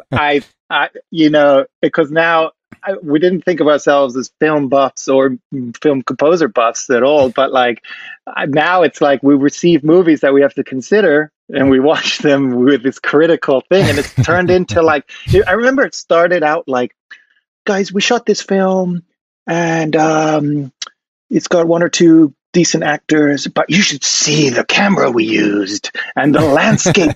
And we'd be like, oh, cool, that's going to have good musical implications. Landscape, great. But then it was like, what is this movie about even? What is going on? And we'd be like, oh, who cares? It must be a good movie, because it's being made. It got greenlit. So, and then slowly we were like, there's a lot of terrible films. I think you should be freelancing for the Hollywood Reporter right now as a critic. It's such a huge area of, I will not mention the series, but I watched 2 episodes of a big, expensive series last night. We've all had this experience, and you think, are they on crack over at that studio? Who is spending that kind of dough for this kind of contrived, old-fashioned, badly shot, badly acted, or is it me? But what's really interesting about the way you put it is, how do you politely come back to a director and you have to either pass, like, wow, man, you don't understand. I love this movie. I just, I have to rearrange my sock drawer for the next slammed year. Right now. Yeah. Or the pipeline is so full right now. I just can't. Or if you get hired. But as you know, the great composers are filmmakers. And the great directors want to hear you say, Ang Lee and Ridley Scott, they would always turn to their composers and say, I don't know, man, this isn't working. And it's not just the music. And I would see the great composers, see Hans, see Michael Dana say, I think the scene's long. And if you have that kind of trust with your director, I hope that you're brought into the circle that way. Have you ever affected the actual edit of a scene to make the music work? I think so. I can't remember any specific times, but we give that feedback all the time. We're pretty, not like in a blunt way, but like when we're asked, usually we'll just give them our honest opinion. We did it we're starting a new film, soon and we watched the first cut and we let them know what we thought about it. And I think that they definitely directors who've worked with us before will take our advice I don't know how. I love that. Yeah, but Sonder, you listen to how we discuss movies now versus 10 years ago. Yeah. We were like, oh, I don't know. Yeah, it's good. Yeah. Well, I don't even know what kind of movie this is. But it seems, and I'll be like, I have no idea what this storyline is, but now I'm pretending to be like some director, but I've calmed down. And Sonder might disagree, but because I was like, oh, this movie just doesn't have, it just doesn't have a good storyline, and this one, but I don't care about that character. And then I'll be like, I've seen then films they've started out badly, and then they've ended up really great. There's amazing things that can happen during the edit, and doing those screenings and things. We've seen stuff that we're like, oh man, I love most of this movie, but these few scenes are just cringeworthy. I don't even want to sit in the premiere for it. And then that's me personally. And then be like, I sat in the premiere and be like, oh, it's actually pretty good. Oh, they took that scene out. Oh, great. And so. And I hate to say it, but sometimes the composer's contribution is something that you think this movie just sucks. This is horrible without, and it's temp music and it's no right sound effects. And they do both the kind of polish and edit and tweaking, but then suddenly a great composer comes in and did this evolve overnight? Yeah. It just feels more complete. So, yeah.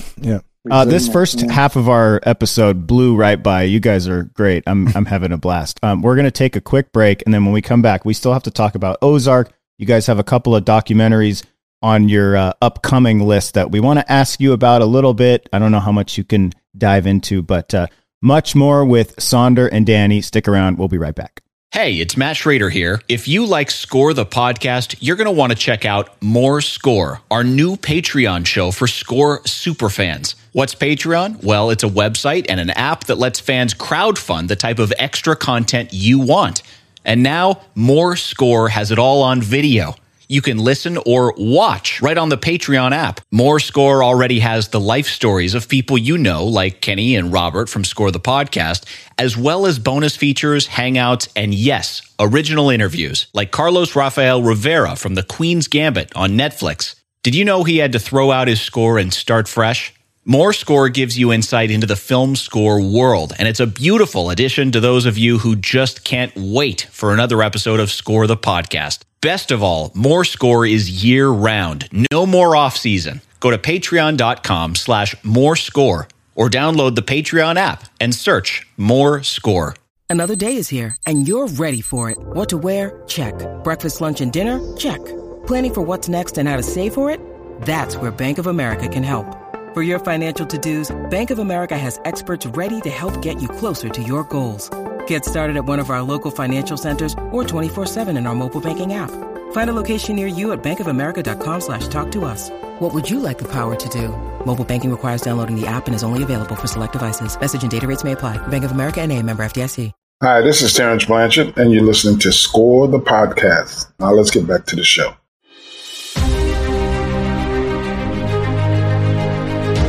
Welcome back to Score the Podcast, presented by Spitfire Audio. So much fun in the first half of the episode, but we haven't even really gotten into the meat of Ozark. Obviously, season 4 is coming at some point. We're getting teased online. There's a bunch of fake release dates out there. Is there anything you guys can tell us about when it's coming? Is there anything that you can share first off about that?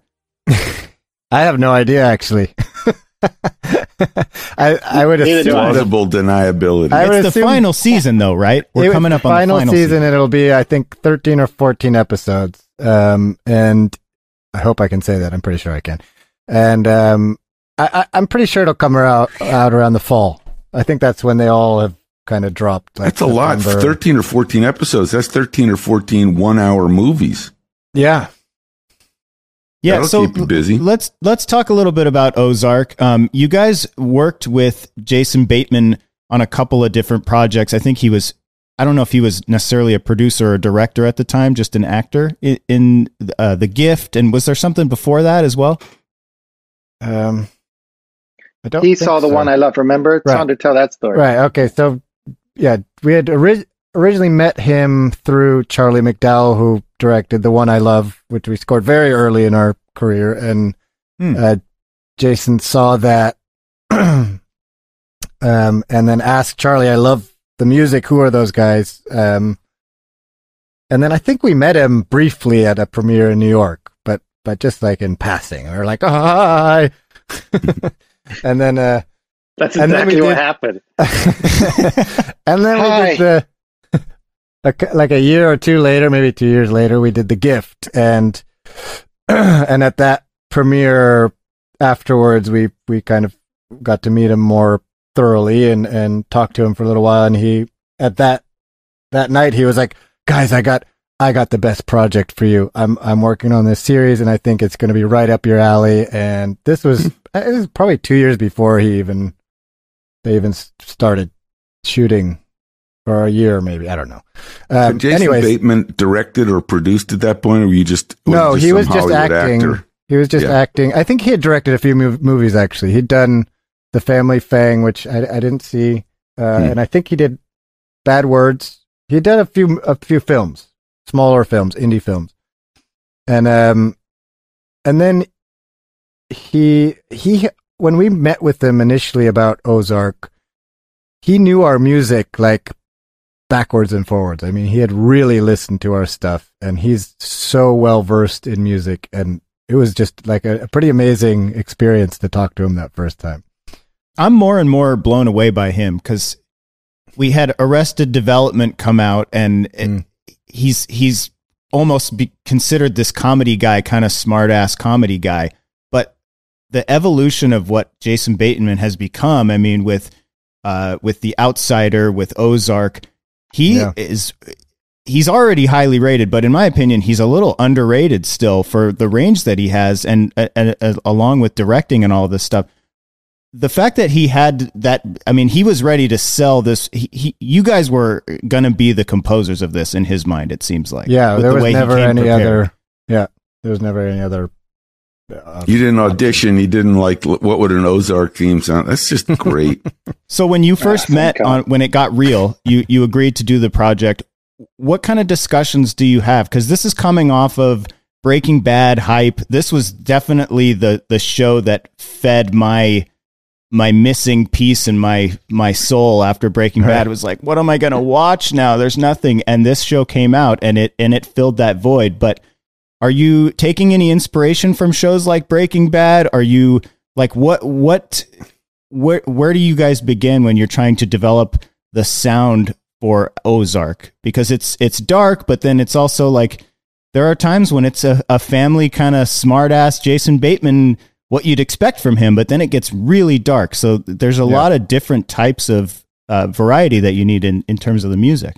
Well, I personally didn't watch Breaking Bad. I think I watched a few episodes in the beginning. Not that I didn't like it, but I didn't go there. I didn't go and get it sucked into the whirlwind. So I wasn't personally inspired by that. I think that, I mean, we had some great creative conversations before talking about the landscape and the tone of the show very early. So it was, Jason was really good about sending us mood boards, and we even started getting dailies when they started filming.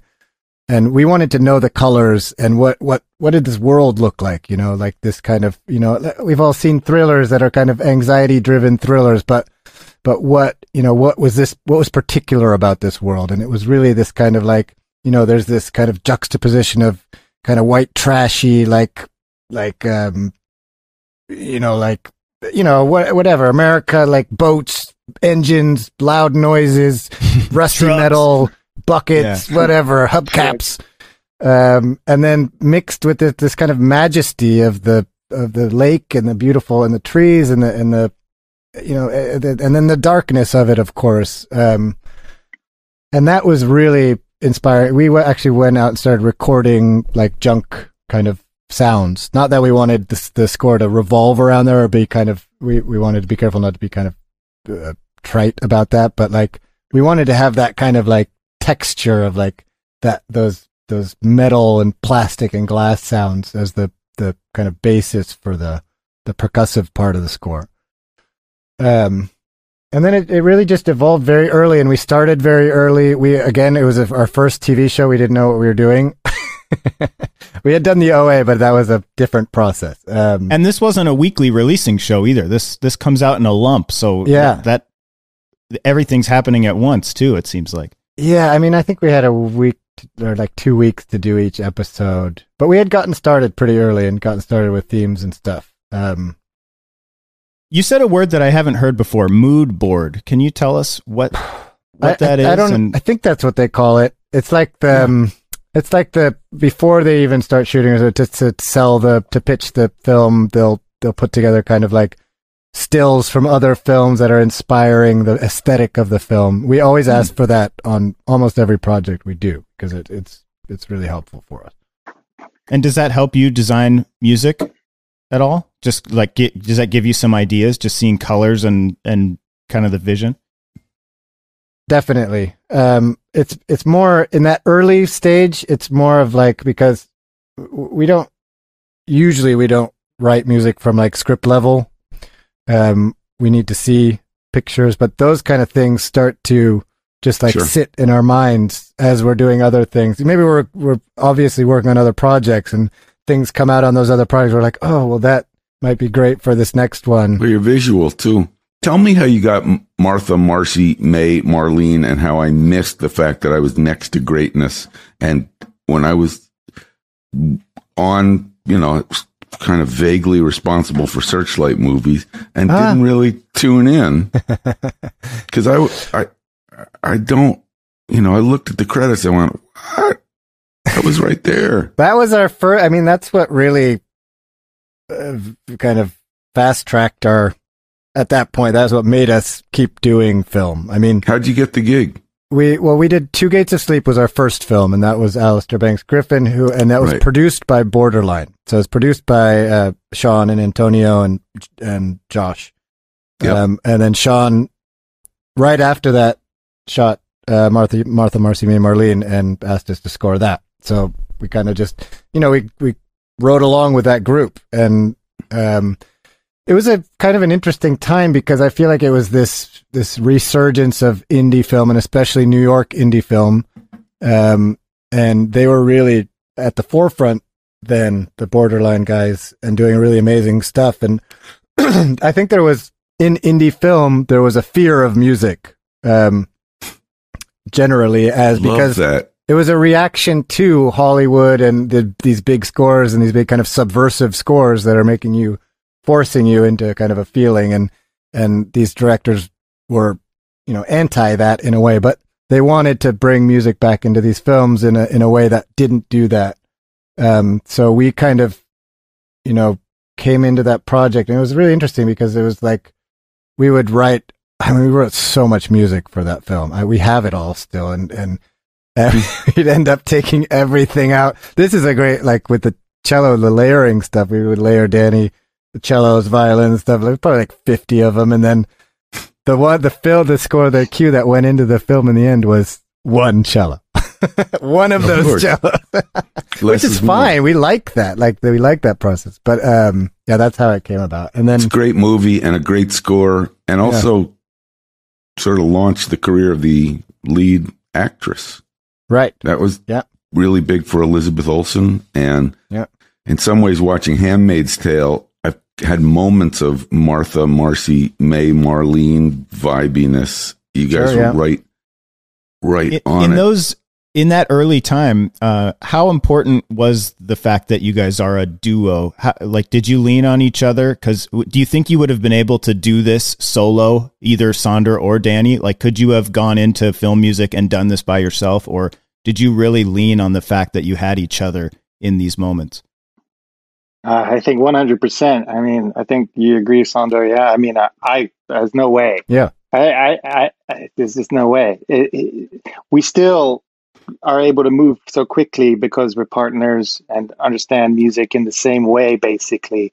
And when we come to a red light on our own, you can turn to the other guy and ask for help, and or to finish something off, or I'm stuck, or is this any good? I don't know. And yes, it's awesome. And like, oh, okay, I'll carry on. Whereas the real me on my own probably procrastinate a whole week before I go back to that queue, and be like, I don't know if I like it. And I don't even want to go check it out and see if I like it. I'll just wait a few days. But this is no time, and just go to Sondre and ask, or maybe he layers some instruments down on top of the piece that I'm writing, and then we decipher it. But there's no time for roadblocks, Can I ask about the process? I'm curious. First of all, we're looking at you today, and I don't know literally what cities you're both in. Are you both still in New York? No, we're both in LA now, actually. Okay. See, it was a trick question, and you got the answer right. So you've moved here, and we just came out of a year where we weren't physically together. Did you write by Zoom for the past year? Are you back to being next to each other? Do you have a system? Are you in each other's bubble? Yeah. We are. I mean, now we are, but there was a certain point we used to sit in the same room and write music together, and, up to a certain point when we got busy enough that then we needed another computer, another room, start splitting up projects and then passing them back and forth. And then it started to become more of this kind of, we would each write separately and then come together, talk about it. The other one would take off and work on it a little bit, and then the kind of, we would end up actually doing a lot of this video chat, whatever, throughout the day, when we ended up, there was a point in New York where Danny was working from home and I was working from a studio. And so we were apart in a way. And then Danny moved to LA before I did. Was that traumatic? No, I was glad to get rid of him, honestly. Good. No, right. It was good. I was supposed to go right after, and I was like, I don't know what happened, but I got cold feet real fast. I was like, I'm going to wait a couple of years. But we got really used to doing this whole Zoom. I mean, it was Skype. And it was, we do everything already. All of our sessions are on the internet on a server, and they just pass back and forth. And we liken the process to building a sculpture. And if you start, with a block of wood or stone or whatever, one guy chisels out a basic form and passes it to the next guy, and he shapes it a little more, maybe change it, maybe adds some stuff back or whatever, and we just keep passing it back and forth and with talk in between, but most of it is just work and doing it. But when you play for a director, there's so much, I haven't thought of this until this moment, that so many composers say the body language of the director in the room when you're hitting play and you're at the console and it's up on the screen in your studio or in his studio, hit play, you play it, and you can feel him either go, his shoulders go up, or he just looks at you and it's a high five and man, you nailed it and this is great, let's go on. What happens on Zoom? You got to watch a face. Can you have that experience, or is that lost forever? You can't. No, that's lost. That's lost completely on Zoom. And actually, that's what I felt the most of this past year, was not being able to have those sessions. Because we always do that. Even when we were living in different cities, one of us would fly to the city that the director was in, or they would come to us, and we would all sit together in a room and talk about the music. And that happened regularly. And then that was a real challenge. And that becomes like, then you're relying on communication with email and voice. So, for instance, the White Tiger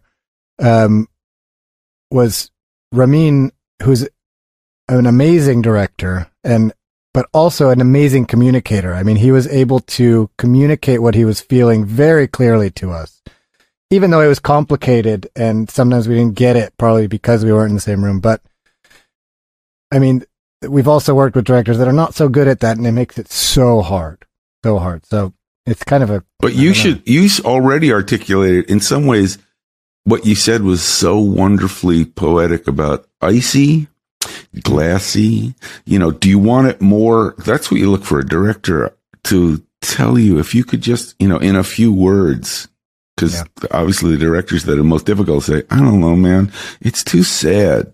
And you think, what the fuck's, melancholy sad or kind of existentially sad, or give me something here. You've actually made me realize also now I used to have a rule. I was here at Fox making movies for 20 years, and the biggest problems had when the director and the composer were on different continents. And it happened a lot. Director's in LA, composer lives in London, and we'd have the primitive version of what we're doing now. It always ran into problems because they weren't in the same room. And the director would get off some bad video hookup, and the director would look at me and say, I don't think this is going to work, man. He doesn't understand. I'd call the composer and say, you got to fly to LA now. This gig's up for grabs. You got to, and now I don't know if you get that benefit. I mean, you're lucky if you're working with directors that get it. Yeah. Yeah. Well, it's got to come back. On the upcoming projects, you think you'll be in the same room with directors? Definitely. I mean, Danny and I are both vaxxed now, and we'll make sure that happens. Are you hanging with Wolfgang Puck? We never got to meet Wolfgang Puck.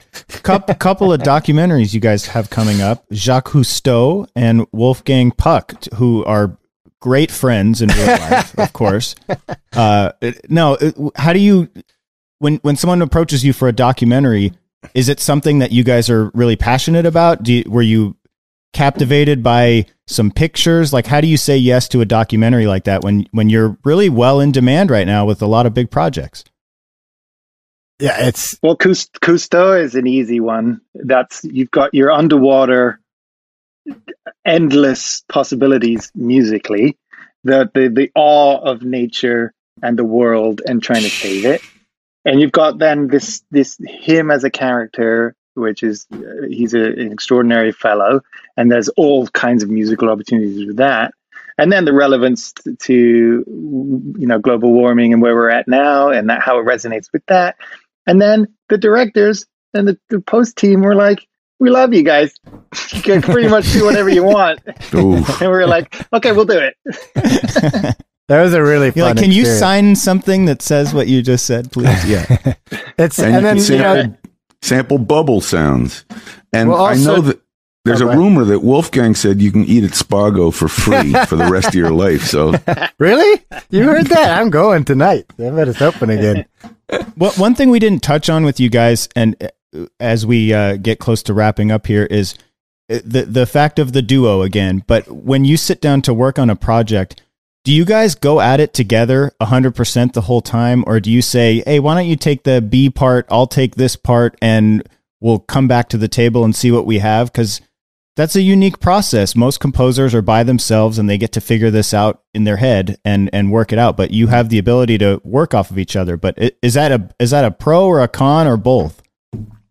It's a pro. And I think what happens is one of us naturally gravitates towards a film or whatever. And it's like somehow, like maybe Sander will be leading it just ever so slightly and like work on those first 5. He's like, I did 5 cues already. I want you to check him out. And I'll be like, I haven't even opened up the movie yet. And he'd be like, yeah, I wanted to work on it. I had some ideas. And I'm like, great. And then I'll go in and have a look. And already he's done 5 more by the time I look at the 5. So he's sort of leading it. And I'm like, wow, this is working great. I put some strings on this. I replaced a couple of things. And then we're like, wow, this is sounding really good. I'm loving it. You're loving it. This is great. And that's basically how we do it.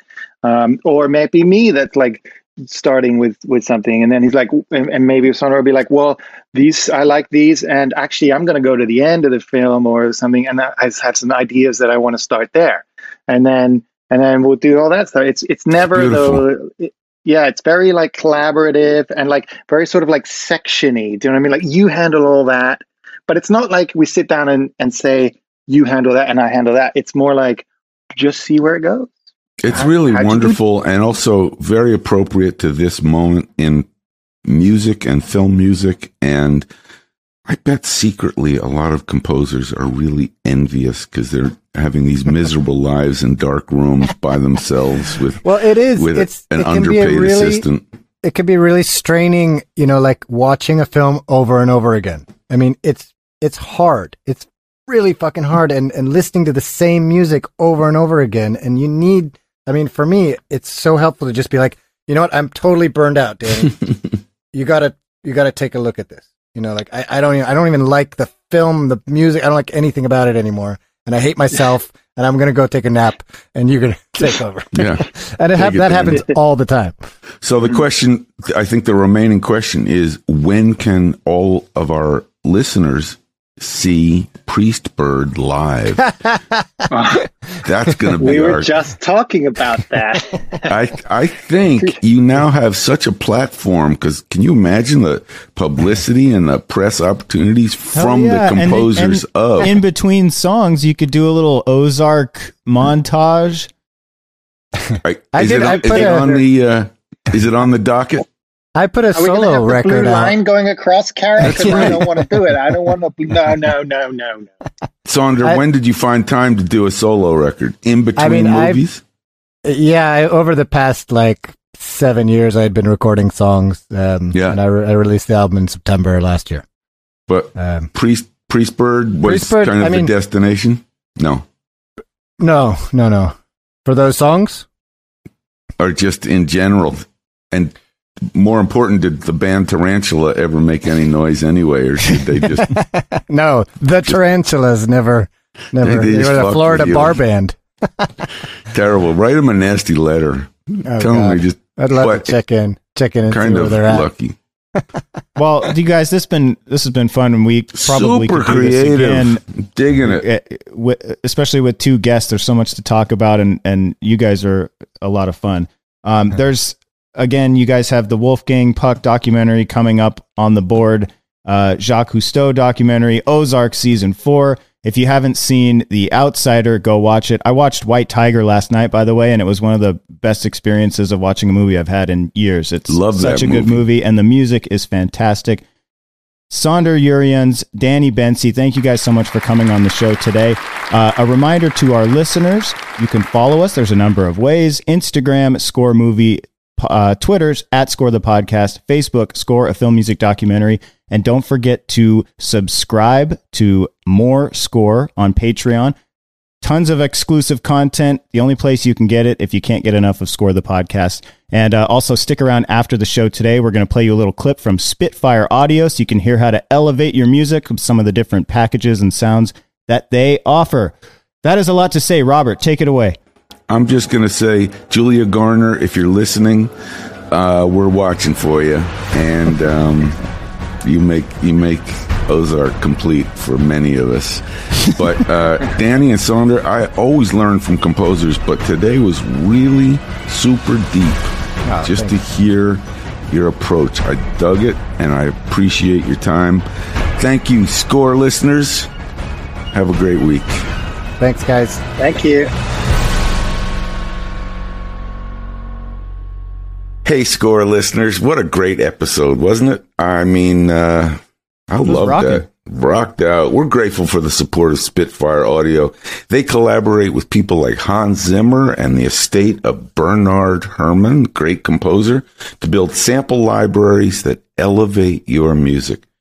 You're about to hear a musical demo of what that sounds like. And Kenny's going to tell you the incredible deal. 3, 2, 1. I lost my script. Here it is. Yeah. Nice. Do you read a script? Are you telling me you don't have this memorized? Man, I walk around the back of my house. I don't know what happened here. My thing got cut off here. Let me just tell you right now. I don't need a script. 25% off your first order. We're going to go again. Ready? 3, 2, 1. No. Make me suffer. 3, 2, 1. We're giving you a deal that you can't believe. And I need a glass of water. 25% off your first order of Spitfire products by using the promo code SCORE2021. And as we teased at the beginning of the show here, we're going to play you a clip now from the Oliver Arnold's Stratus package, where these crazy sounds are triggered by what you play. Check it out.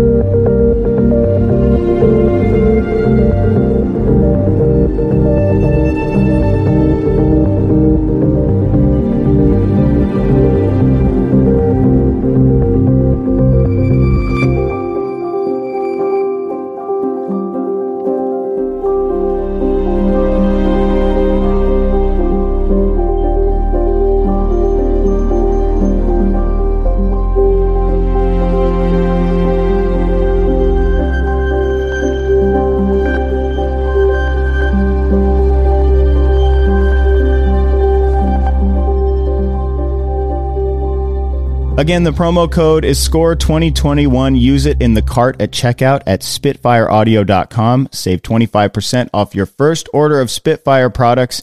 And it also lets them know we sent you because we're hooking it up here. You're our it's exclusive to you, Wake up! favorite listeners. Wake up!